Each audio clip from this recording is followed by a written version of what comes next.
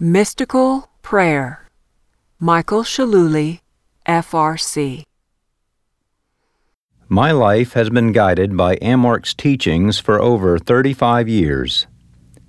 The principles supported us when we started a company 30 years ago, and recently, as part of our company's community outreach, I became the chairperson of our local Chamber of Commerce. This position helped us when we celebrated our firm's 30th anniversary, as we invited dignitaries from our state and community government, businesses from across the United States, and our sales force from around the world. I prepared brief comments for this event, inserting all the expected expressions of appreciation.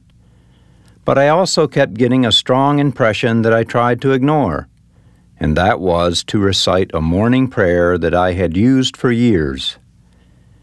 We were introduced to this prayer at Amorc's Domain of Silence in Quebec more than a decade ago, where it greeted us each morning, recorded by the Grand Master. It was a wonderful way to start our day at the Domain, and it has remained with us since that time. I tried to put the thought of reciting this prayer at our company event out of my mind. I always strive to keep my mystical work private, and I had no idea how such a diverse crowd would react to a prayer. Would they think it was overly religious? Our national sales manager was an avowed atheist.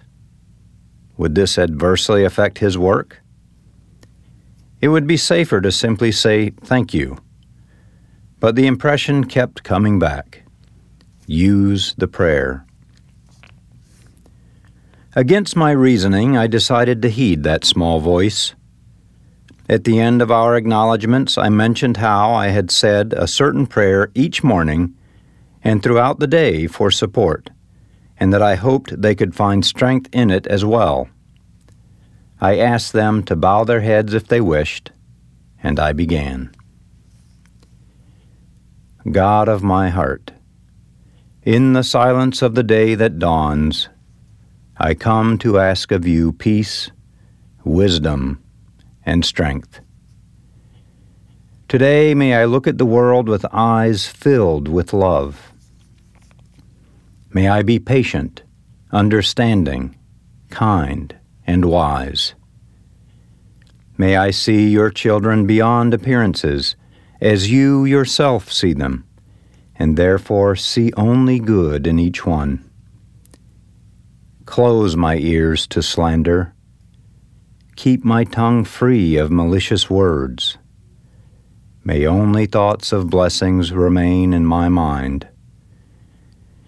May I be so kind and so joyous that all those who approach me feel your presence.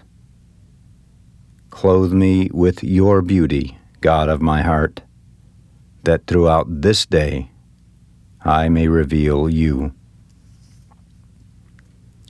The result?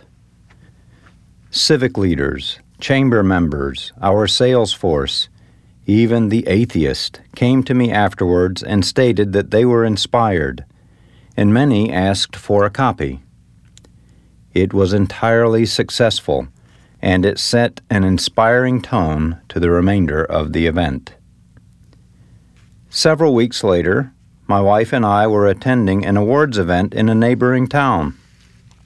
We all stood and said the Pledge of Allegiance, and then the MC asked a local pastor to deliver an invocation.